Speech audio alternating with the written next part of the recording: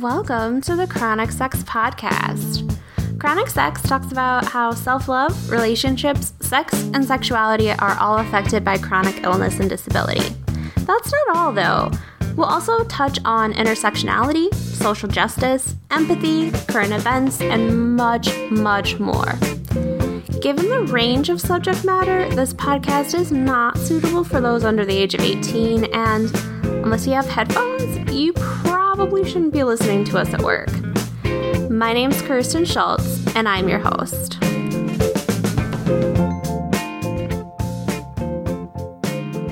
Hey everyone! This is episode 4, right? I think. And before I actually get started talking about the episode, I want to make a few update/notes/whatever. One is I have a cold, and so I probably sound really nasally as fuck. And, at this point, I'm more clearing my throat than anything else, so you may hear that. You may hear a little coughing. Probably not too much sniffling, but if I do that, I will try to not do it in the microphone so you don't get that old man, hacking into your ear noise. Second is that I moved my recording studio down to my living room from my loft, and I can't remember if I said anything about that. It's easier to be down here. It's not so warm. I don't overheat as much. It's not up a flight of stairs, and the floor is not covered with goodies from the University of Guelph Sexuality Conference from June. So, it's a good thing, but with that said, the guinea pigs are about 10 feet away from me in their very large house, and because of that, you may hear water bottle noises, chewing paper noises, talking, chirping, rustling hay, all that kind of good stuff. They're very cute and a very attentive audience. They love to hear me talk. It's very, very cute. Actually, fun thing, last night I went to the bathroom, and I did not tell them that I was going to go in the other room and go to the bathroom, and they were both very concerned that I had left the room, and my husband was like, hey, it's okay, calm down, and I could hear them from the bathroom, squeakity squawking, what are you doing, where are you? It's very, very cute. When my husband's not home, I pee with the door open so that I can, talk to them if that happens. Probably TMI, but there's no TMI here, right? No. And then last thing before I get to actual episode content, I have updated kind of my list of events going on and just want to share those again. This weekend, I will be at the Playground Conference in Toronto. I'm presenting with some of my faves on Sunday the 25th at 10:30 a.m. Eastern in the Wellesley Room. You can get single session or single day tickets if you want at the Playground Conference website. And there's a link to that on chronicsex.org because I have a post where I talk about, hey, come hang out. Also on the site are tickets for my March 7th workshop at Good for Her in Toronto. That's right. I will be driving back up there again and enjoying my time. That morning, I actually have an interview with a local TV station. So I'm really grateful for Good for Her for being able to kind of squeeze me in last minute for that to make my trip a little more worth it. And a note about that space is it's not super accessible. It's on the second floor and there are no elevators or anything, just stairs. So keep that in mind if that's something you want to come to. I believe the tickets are $35 each. But that's all, again, on my site or at the Good for Her site. And then on March 21st, I'll be presenting at Planned Parenthood's Safe, Healthy, Strong Milwaukee. That is at 3 o'clock in the afternoon. at the beginning of April, I'll be presenting on multiple panels at ClexaCon in Las Vegas, and that is the weekend of April 5th. I think the 5th is that Thursday. I'm really excited. I get to be on a panel with August McLaughlin. Oh my God, I probably butchered her last name. The gal that writes and does the stuff for Girl Boner. So I'm really, really excited. She just added me on Facebook and I freaked out a little bit. It's fine. But one of the panels is about disability queer representation. One of them is about, it's titled Let's Get Cliterate, about queer sex ed. And I've signed up to help with others if needed, so I haven't heard back on those, and I will keep you guys updated on my very busy weekend. Excuse me. And then later in April, I'll be presenting at the University of Wisconsin's WisQueer Conference. It's the first ever conference they've had under that name. I'm very excited. That is, I think it's the 21st and 22nd. I don't know what day stuff is going down yet, so I will keep you guys updated. And then in May, I'll be presenting at Toolshed in Milwaukee, one of my absolute favorite places, and the very first sex positive, sex education focused sex shop I ever went into. I'm so excited. So excited. And that is tentatively May 10th. And I think tickets are $15 a person, $25 a couple, or, two people. You don't have to be a couple. It's fine. And then I'll get details up once that's up with tickets ready to snag.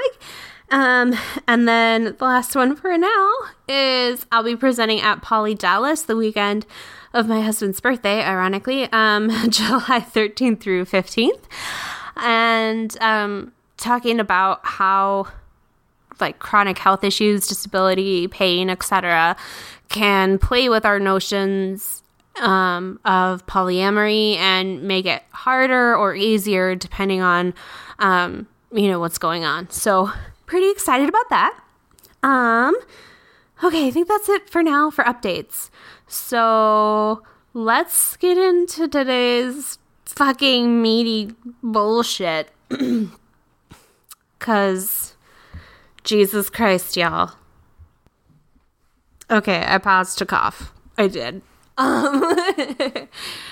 Anyway, so today's episode, with last week's House approval of H.R. 620, I wanted to go over some of this shit, okay? Because I'm upset, I'm angry, and yeah, that's how I do things, right?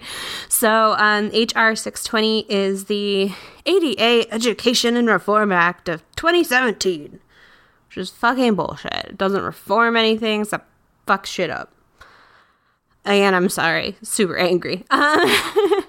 So, what is the ADA? What do you know about the ADA? Let's get into some of that history, right? So, the Americans with Disabilities Act was passed on July 26, 1990. I was 2.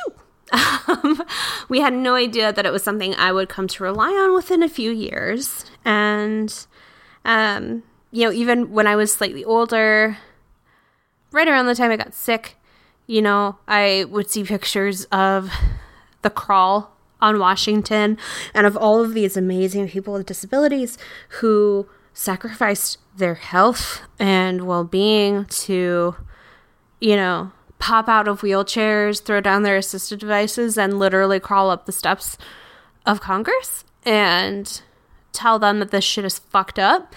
Honestly, it is still really impactful, but I would cry when I was little because it was just so, I don't know, it was so profound in a way I don't think I had words to describe yet, and something so meaningful, and not in an inspiration porn way, right? We're talking, I was already sick, I was already told I would be in a wheelchair by the time I was 8. I'm not right now. but, it's getting there, maybe. We'll see. But, it's something that I could understand some of the gravity around without knowing some of this history. In reality, the ADA started long before 1990. The process towards getting the ADA passed, at least. Nearly 2 decades earlier, 1973 Rehabilitation Act Section 504 banned discrimination because of disability from entities that received federal funding. 504 was also really the first piece of legislation that acknowledged disabilities as one marginalized group. There were things that would be, well, you can't be mean to these people, you can't be mean to those people, but it hadn't been talked about as disability being one group, as we face marginalization.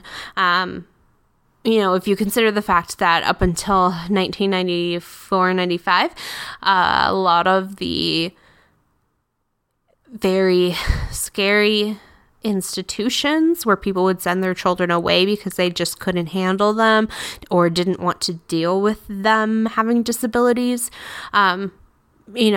some of the worst ones weren't closed until 1994-95. It's a little amazing to consider the fact that back in 1973, we have this Section 504 passed. And a 504 also is, one of the things that does is create kind of an alternative to an IEP or individual education plan in schools, so that you have one that is set up because of a disability or, chronic health issue that is not an IEP. It's actually a Section 504 is what it's kind of referred to, or a 504 plan, which is kind of cool. Anyway, we all know there's a lot of variation on how disability affects our lives, but it's nice to be seen as that group. It took a long time, though, for 504 to get enforcement rules around it. It took sit-ins, legal filings, lawsuits, more. Between the introduction of this legislation and the ADA, several pieces of legislation were championed or fought against by our awesome siblings in illness, pain, and disability, including the Civil Rights Restoration Act and the Fair Housing Act, which all, kind of passed in the interim there. The first version of the ADA was introduced by Senator Weicker and Representative Coelho in April 1998, which is the month I was born. It's slightly older than me, technically.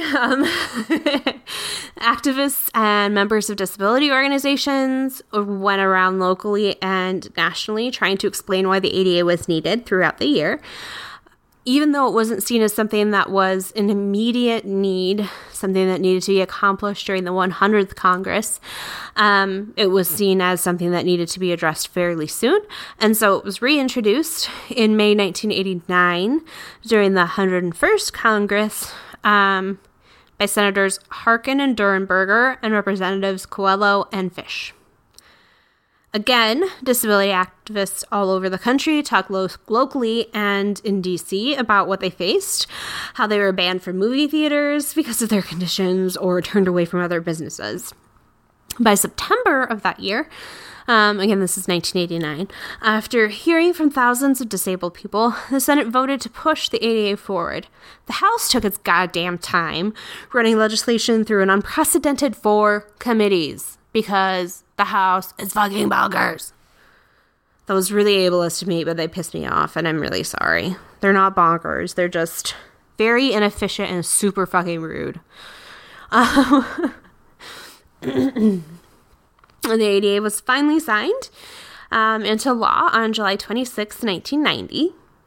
Titles 1 through 3 that dealt with employment, state/local government, and public accommodations were deemed effective as of July 26, 1992, so 2 years later.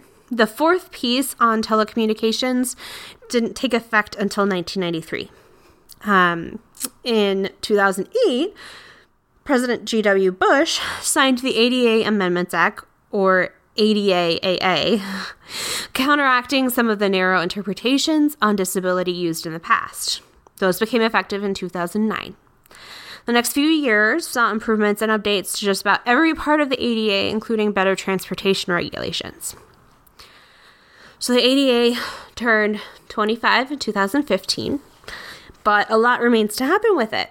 A lot of businesses and housing buildings are grandfathered in, so they don't have to consider making changes to either bring buildings up to code or, have disability parking, accessible parking, ramps, removing stairs, those kinds of things. Our first apartment together here in Madison, my husband and I lived on the first floor, which was good for me. But like the main entrance to the apartment building, if you came in through the main parking lot, there were steps and very heavy doors that were not timed well between like unlocking and opening. And there was an elevator, which was good, but if you were parking in the garage, you either had to take the elevator up the one floor or do two flights or a flight, the two different directions of stairs to get up to the main floor.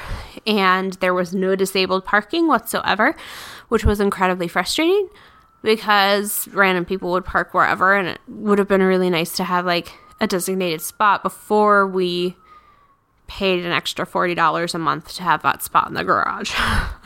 Because sometimes this meant I had to park like on the street and walk pretty far and then go up steps to get into the building, which was not the best. But that's an example of a building that's grandfathered in because it was, built before ADA regulations.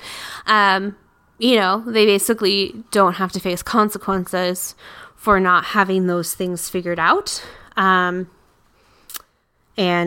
fixed. They don't have to deal with that. They do have to consider these kinds of things for future builds, or at least they're supposed to. So newer buildings are going to have, disabled parking, closer to the entrance, various ways of getting from one level to another, and those kinds of things. So we have these regulations, but what happens when there's an issue? Like right now, what happens? There's two options. You face an issue, like here's how it really happens, right?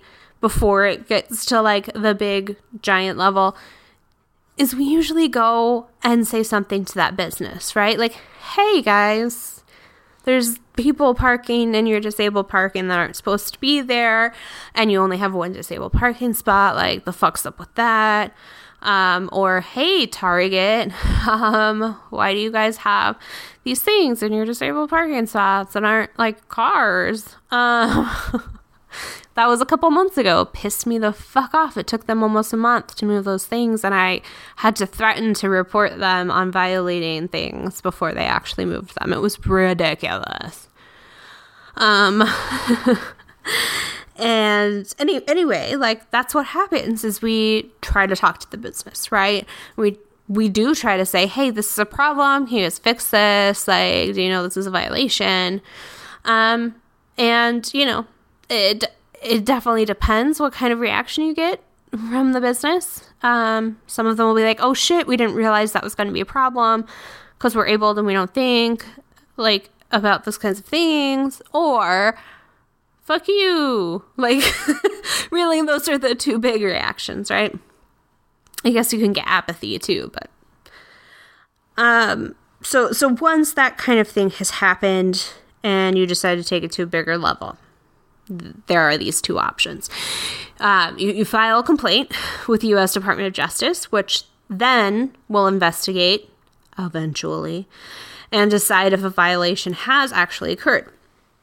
So DOJ can either enter into mediation with the person in the business, which is supposed to be a quicker and lower cost approach to resolve violations, or they can sue the business on the person's behalf. Alternatively, we could also file a lawsuit in court bypassing the DOJ altogether because it takes fucking forever. There are not enough people on that division, and there are so many violations and stuff. It's part of why ADA violations don't get handled very quickly, because it's not on people's radar and there's not enough staffing. There are some states that have gone beyond the ADA and said that you could, as a disabled person, also sue for monetary damages. So let's say you try to go to a pharmacy and you can't go in because they don't have an accessible building, and then you miss days of your medication or something like that. You can sue for monetary damages related to that. Again, that is not all states. That is just some states. And that is not something that is included within the ADA itself. Gussie is looking at me like, yeah, Mom, you go. He's so cute. Cute bees. Sorry. So that's what happens now. Representative and general douchebag Ted Poe from Texas thinks that what we disabled people do is get lawsuit happy to try to reclaim a shit ton of monetary damages, which, again, remember, I just said, are not in all states and are not actually part of the ADA. That's a local states' rights thing, if you will. And this is a conservative person who hypothetically believes in states' rights, but apparently not for this. Anyway, Poe has literally said the following. Literally. Okay, this is a quote. "There is now a whole industry made up of people who prey on small business owners and file unnecessary and abusive lawsuits. This bill will change that by requiring that the business owners have time to fix what is allegedly broken." Allegedly. There is no doubt that this is based in the same ideology that thinks we do all these fucking drive-by reports. Fuck you, Anderson Cooper. I'm sorry. I'm supposedly, very remotely related to him, but fuck you, cuz. Fuck you. And you know what? Y'all have had fucking years and a shit ton of notice to fix these issues. But blame us, you shit. Let's do that. Anyway, Poe is the one that introduced this bullshit into the House of Representatives. And here's the text. It's very long. I'm sorry. To amend the Americans with Disabilities Act of 1990 to promote compliance through education, to clarify the requirements for demand letters, to provide for a notice and cure period before the commencement of a private civil action, and for other purposes, be it enacted by the Senate and the House of Representatives of the United States of America and Congress assembled. Section 1, short title. This act may be cited as the ADA Education and Reform Act of 2017.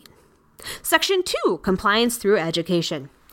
In general, based on existing funding, the Disability Rights section of the Department of Justice shall, in consultation with property owners and representatives of the disability rights community, develop a program to educate state and local governments and property owners on effective and efficient strategies for promoting access to public accommodations for persons with a disability as defined in Section 3 of the Americans with Disabilities Act, 42 U.S.C. 12102.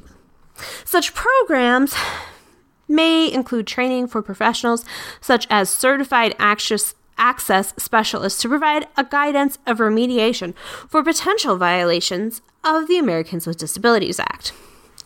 Materials provided in other languages. The Disability Rights section of the Department of Justice shall take appropriate actions, to the extent practicable, to make technical assistance publications relating to compliance with this Act and the amendments made by this Act available in all the languages commonly used by owners and operators of United States businesses.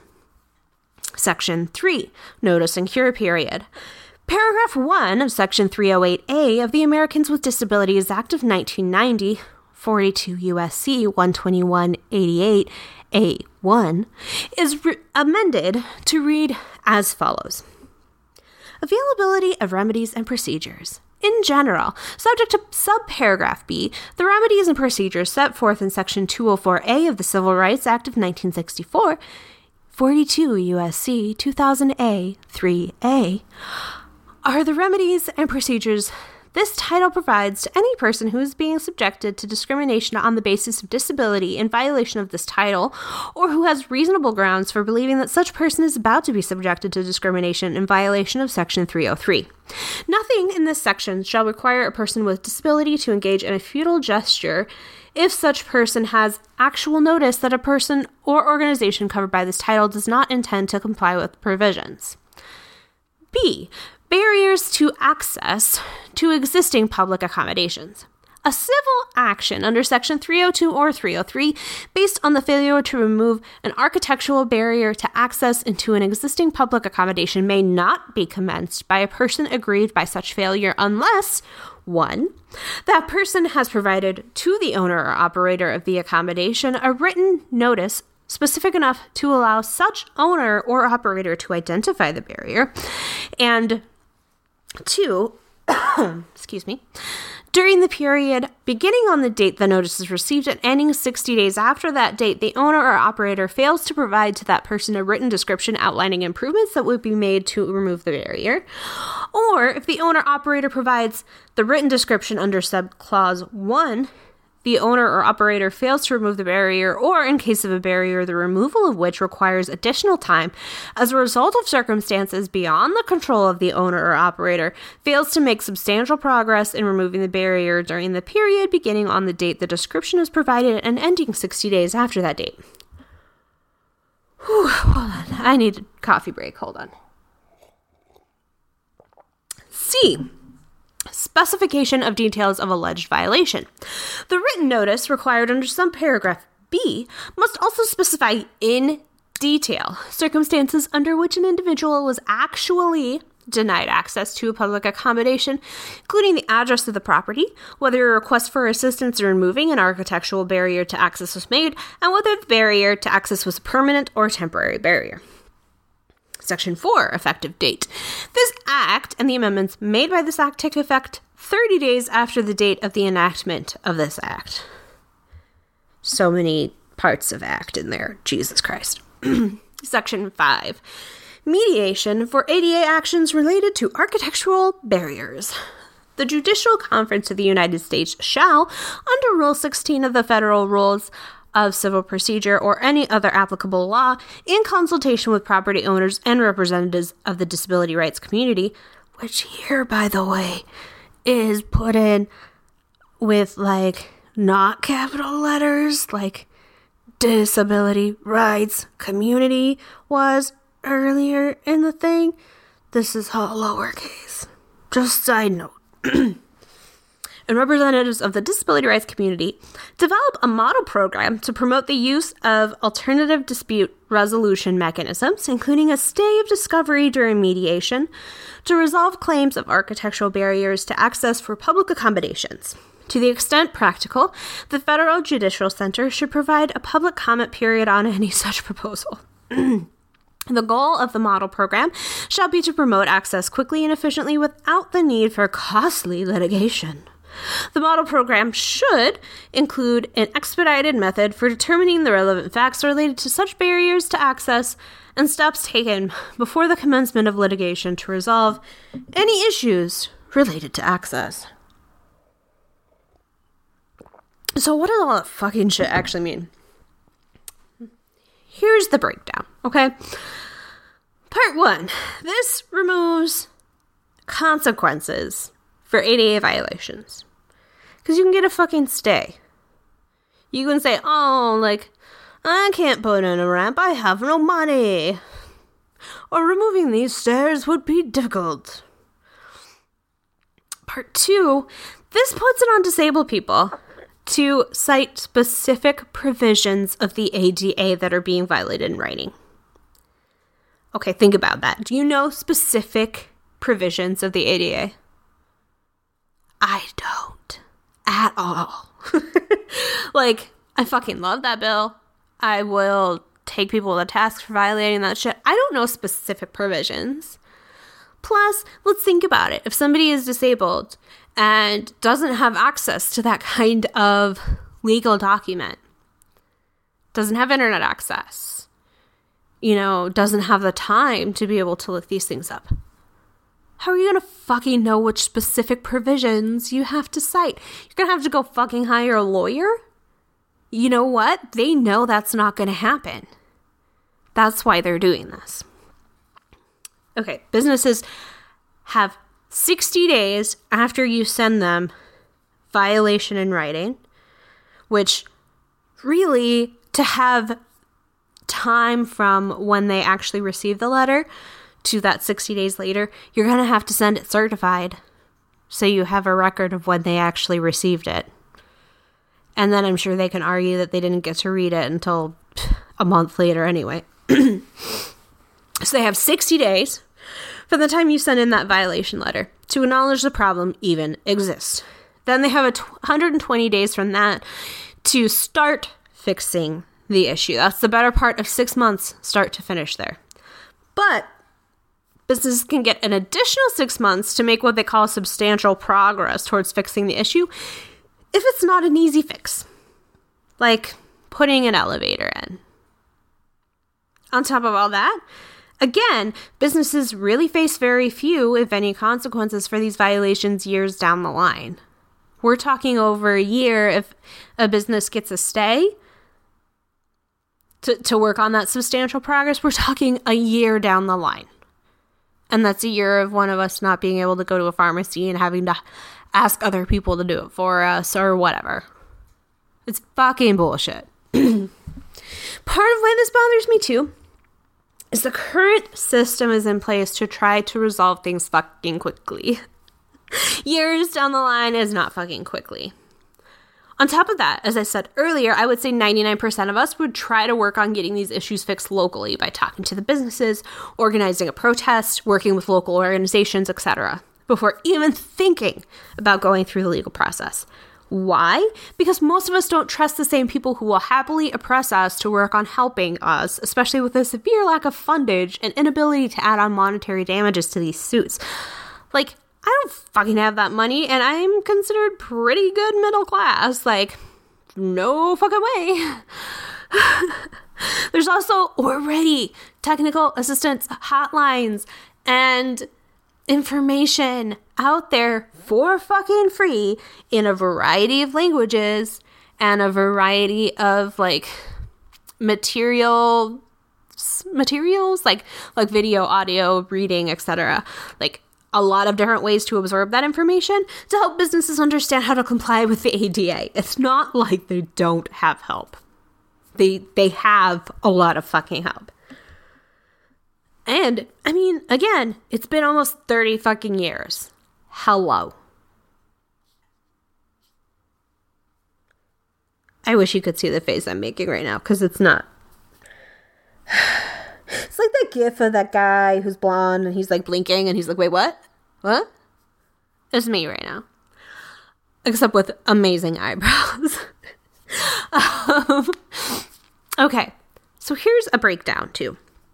12 Democrats voted for this bill. If one of these people is your House representative, I mean, everybody needs to get out and fucking vote, but especially you, okay? Like, especially you. So here's the 12 Democrats. California had the most. Amy Barra, Jackie Speier, Pete Aguilar, Norma Torres, Luis Cornea, and Scott Peters. Illinois' Bill Foster. Minnesota's Colin Peterson. New York's Kathleen Rice. Oregon's Kurt Schrader. And Texas's Henry Cuellar. I am awful. I'm sorry. I also haven't finished my first cup of coffee yet. So those are the Democrats who voted for this bill. The following representatives gave a no vote answer, which could have helped to fucking tear this bill down, but okay. California's Jim Costa and Karen Bass, Connecticut's Joe Courtney, Florida's Theodore Deutsch, and Debbie Wasserman Schultz, for fucking shame, Georgia's Stanford Bishop, Illinois' Luis Gutierrez, Kentucky's Hal Rogers, Maryland's Elijah Cummings, New Jersey's Frank LeBlando, New Mexico's Steve Pierce, South Carolina's Jeff Duncan, and Wyoming's Liz Cheney. Really, Liz? Really? Happily, though, the following Republicans voted against this bill: Alaska's Don Young, Florida's Mario Diaz-Balart, Illinois' Peter Roskam, Kansas's Kevin Yoder, Mississippi's Greg Harper, Nebraska's Jeff Fortenberry, New Jersey's Chris Smith, Leonard Lance, and Rodney Freilinghosen, I think. It's very long. Pennsylvania's Glenn Thompson, Ryan Costello, Brian Fitzpatrick, and Lou Barletta. Virginia's Barbara Comstock. Washington's Kathy McMorris Rogers and David Reichart. And oddly fucking enough, Wisconsin's James Sensenbrenner. Before I go on, let me tell you a fun story about James Sensenbrenner. It's not really that fun. I went to the, to speak with members of Congress, in 2014, it was March 2014, for the Arthritis Foundation's Arthritis Advocacy Summit. And one of the people we visited was James Sensenbrenner. He walked in about 20 minutes late to our meeting, immediately grabbed his Diet Coke out of the fridge, started like, oh, no, it was Diet Pepsi. Ugh, even worse. Okay, and started like pounding in while not really listening to us and burping without excusing himself. And he was a dick. Like, he represents one of the wealthiest districts in Wisconsin. So I don't think he felt like he needed to listen to us. Anyway, that's a fun story about James Sensenbrenner. Let's move on. There are thankfully some legislators who see issues with this, as we already know. I already just listed Republican people in the House that voted against this bill. There are also a lot of senators who are very concerned about what this is going to do as it moves into the Senate and are really, really championing stopping this bill. Senator Patty Murray from Washington, who's the top-ranking Democrat on the Senate Health, Education, Labor, and Pensions Committee, or the HELP Committee, gave the following quote: "It's deeply concerning that at a time when we should be doing everything we can to guard against attacks on the rights of people with disabilities from this administration, members of the House of Representatives are instead pushing to pass a bill that would severely weaken the landmark Americans with Disabilities Act and make it harder to enforce the rights of those with disabilities in our courts. I hope my House colleagues on both sides of the aisle will immediately reverse course and drop any further attempts to move this bill forward, but if they don't, they should know that I will be working hard to ensure it is dead on arrival in the United States Senate and continue to stand up for the rights of all people with disabilities." I see you, Patty. I see you. Also, Senator Bob Casey offered this quote: "Today, the House Judiciary Committee moved to gut the rights of people with disabilities to have equal access to restaurants, hotels, theaters, ballparks, websites, and all places and services to which all non-disabled citizens have access. In 1990, Congress, through the Americans with Disabilities Act, affirmed the civil rights of all people with disabilities to have access to all businesses and services offered to the public. Those offering services to the public have had 27 years to make their services available to all. H.R. 620 would further delay making services available and settings accessible and remove the incentive to make businesses and other public entities accessible for people with disabilities. Good legislation would provide support to help businesses comply with the ADA. I stand with the over 250 disability groups that oppose this approach and will fight to protect the civil rights as enshrined in the ADA." Whew. These quotes are great, man. I'm getting like teary-eyed. One of my favorite legislators is Senator Tammy Duckworth. My brain. I'm sorry. She's been a staunch opponent of this bill and has been talking about it since it was introduced at the beginning of this session. If you don't know who she is, look her up because she is one of my absolute favorite people in this entire fucking world. She was the first Asian American woman and the first disabled woman elected to Congress. She is currently preggers too, which means Tammy will be the first sitting senator to give birth, and she is due this spring. Oh my God. Before that, she was in the House from 2013 to 2017, in addition to other notable positions like being the director of the Illinois Veterans Affairs Office and all sorts of cool stuff. Okay, like, she's badass. She currently serves as the junior senator from Illinois. Before her political career, though, Duckworth was a helicopter pilot with the U.S. Army. When an RPG hit her cockpit, she lost both of her legs in addition to suffering damage to her right arm. Despite her wounds, she continued to serve until retiring from the National Guard in 2014. You can see why she is pissed with this. She has a great thread on Twitter that I want to read some of because it is fucking amazing. And I'm putting links to all of the sources and shit in the show notes. And I've actually already written out kind of a script for this, so there's a very rough transcript. So Tammy's thread from the morning of February 15th, the day that this House resolution was passed. Ever since I lost my legs when an RPG tore through the cockpit of my Black Hawk I was flying over Iraq, getting around has been difficult even with the ADA. I can't always enter public spaces, and I have to spend a lot of time planning how to get from one place to the next. Supporters of H.R. 620 do not deny they are violating the law. They just resent being sued for quote-unquote minor ADA infractions. But an incline that is quote-unquote only a few degrees too steep or an entrance that is quote-unquote only a few inches high can determine if I'm able to access an area without help. Being unable to independently enter a movie theater, store, hotel, or restaurant is not only humiliating, it limits the freedom to pursue certain jobs, access necessary services, and enjoy basic conveniences most Americans do not think twice about.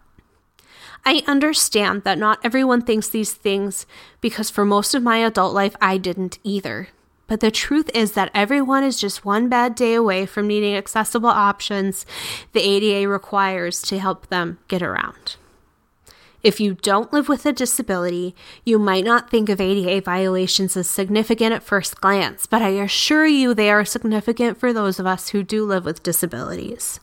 That is why I strongly urge all of my colleagues in the House to recognize that disability rights are civil rights by voting no on H.R. 620. We all know that's what happened, and it fucking sucks.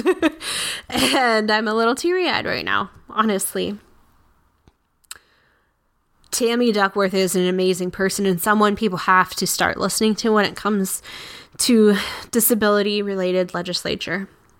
Another person to listen to is Representative Jim Langevin from Rhode Island. He's the first quadriplegic to serve in Congress. When he was 16 years old, he was volunteering as a Boy Scout in the Warwick Police Department. And this was in 1980 when an accidental gun discharge hit him. And, now he's a quadriplegic from 16 years old on. He's been serving in the House since 2001, and he is a staunch supporter of stem cell research, too, for treatment of disabilities. His remarks during conversation on this bill the day it was passed are something to note. The actual content of his speech is about 5 minutes long, and I'm going to actually try to pop that in here. But the quote that really got to me and actually got me crying last night was this one. And again, this is right before the bill was passed.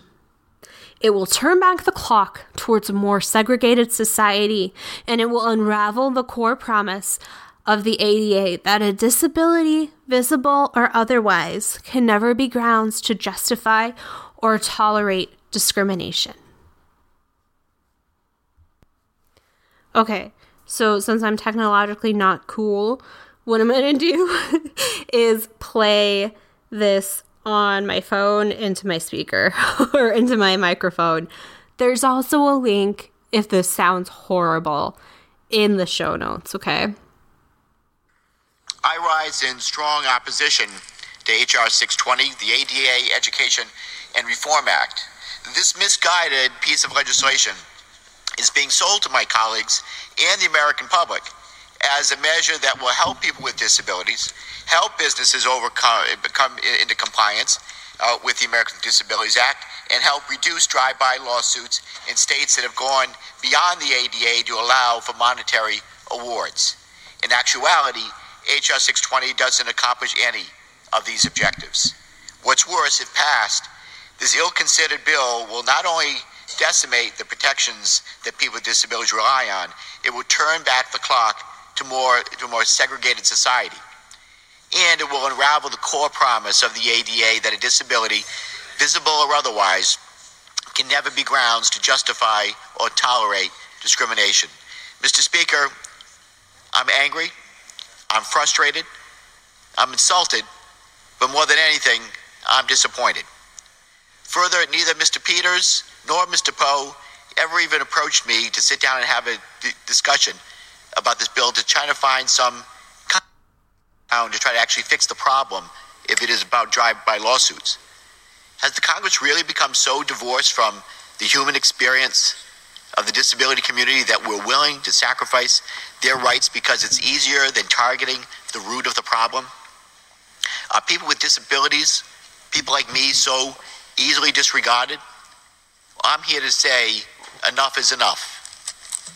Mr. Speaker, whether someone is born with a disability, develops a disability, or becomes disabled due to an accident, or from having served in our armed forces, the fundamental truth is that it happened by chance, certainly not by choice.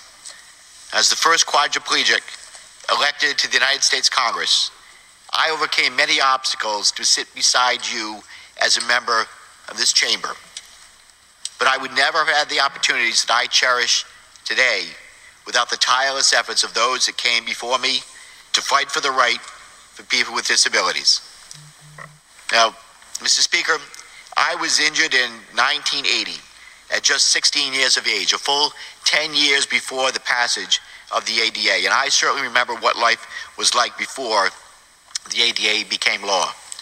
I remember that I couldn't go inside a public building that didn't have a ramp, couldn't travel without accessible transportation, and was excluded from gatherings in restaurants and libraries, movie theaters, and sports venues that couldn't accommodate a wheelchair. I struggled to wash my hands at a sink, access a restroom, and enter a classroom. I even declined matriculation at my first choice college because the challenge of getting around the campus would have been too difficult, if not impossible. The ADA, Mr. Speaker, brought more than just the recognition that disability rights are civil rights. It brought hope and opportunity to millions of people, and it brought dignity. Mr. Speaker, after all, having a disability should not limit opportunity, and it is with opportunity that people with disabilities can lead more active, productive, and independent lives. The ADA was passed nearly 28 years ago, and instead of holding people accountable to correctly implement the law, especially when free resources and technical information are readily available, H.R. 620 weakens federal protections under the ADA, protections that prohibit discrimination on the basis of a disability.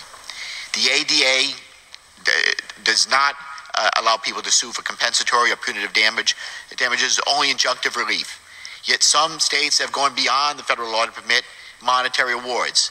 H.R. 620 seeks to address the issue by including a notice and cure period. Well, the idea that places of public accommodation should receive a free pass for 6 months before correctly implementing a law that has been a part of our legal framework for nearly 3 decades creates an obvious disincentive for ADA compliance. People with disabilities, Mr. Speaker, still face immeasurable obstacles despite progress of our great nation since the passage of the ADA. This past year, the disability community has had to fight to preserve access to health care, the long-term services and supports that are a lifeline for so many under Medicaid, and the ability to maintain certain protections and credits under the tax code.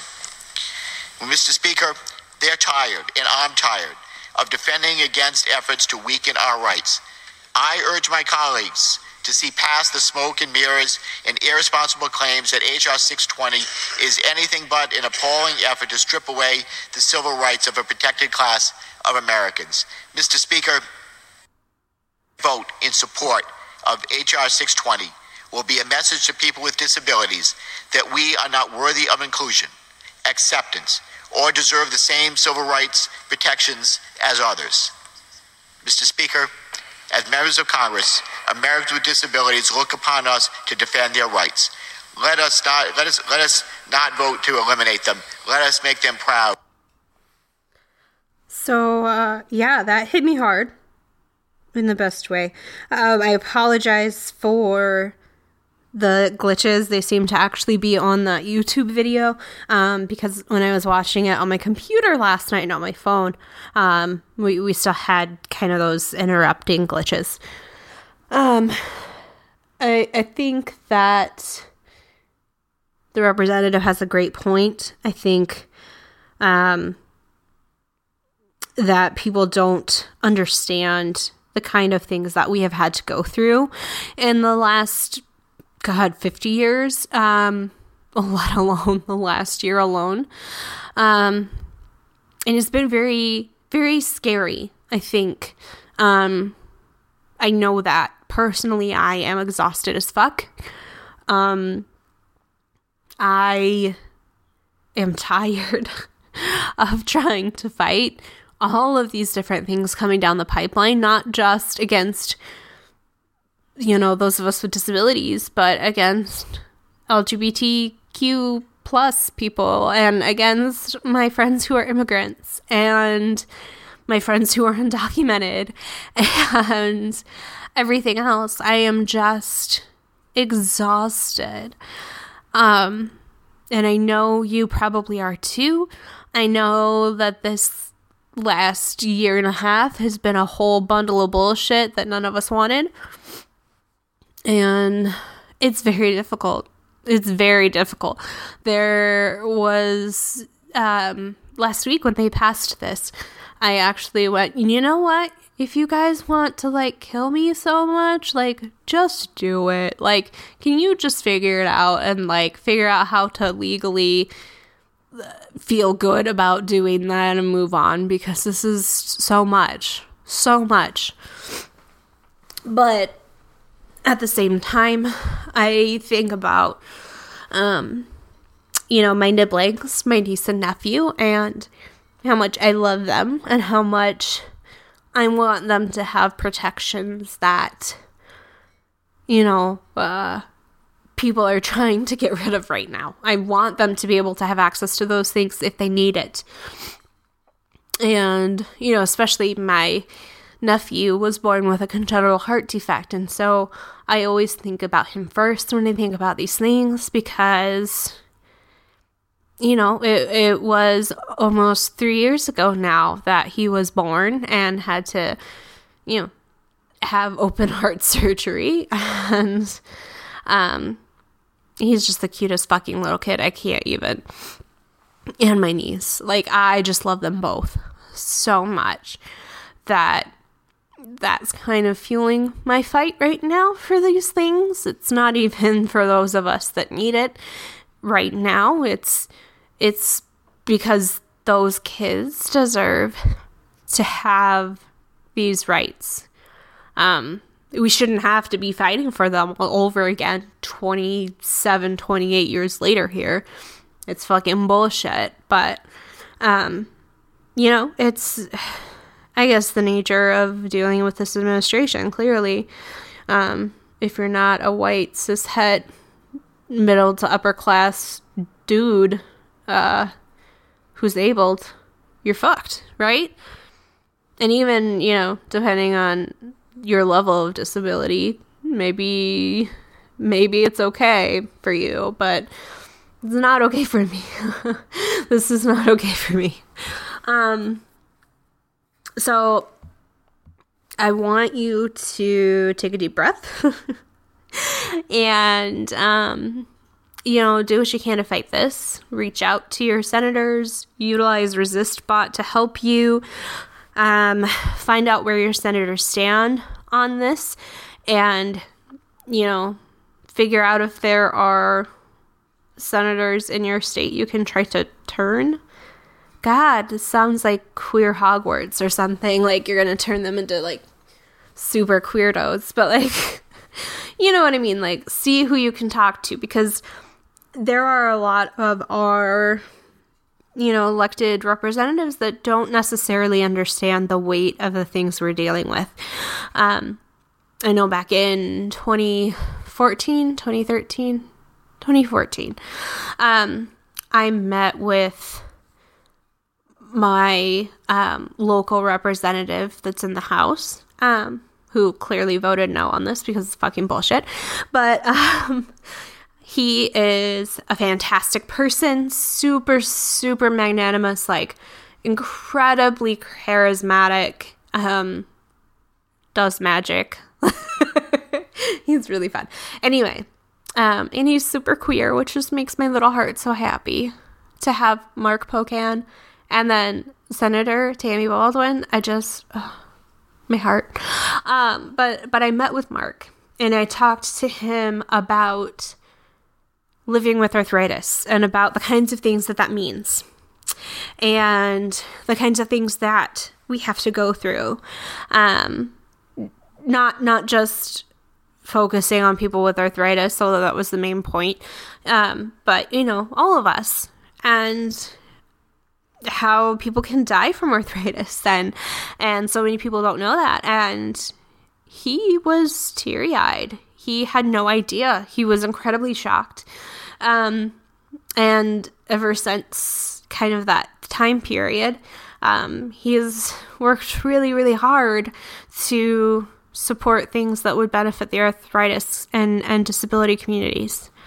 And I'm very, very grateful to have elected members of our Congress who are willing to listen to those things.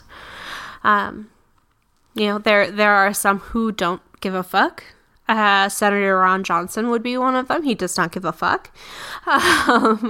He makes me not proud to be Wisconsinite. So does our governor, but that's okay. It's not okay, but I'm trying not to go off on a tangent. And anyway, just see what you can do in your area. You may not be able to meet with people directly.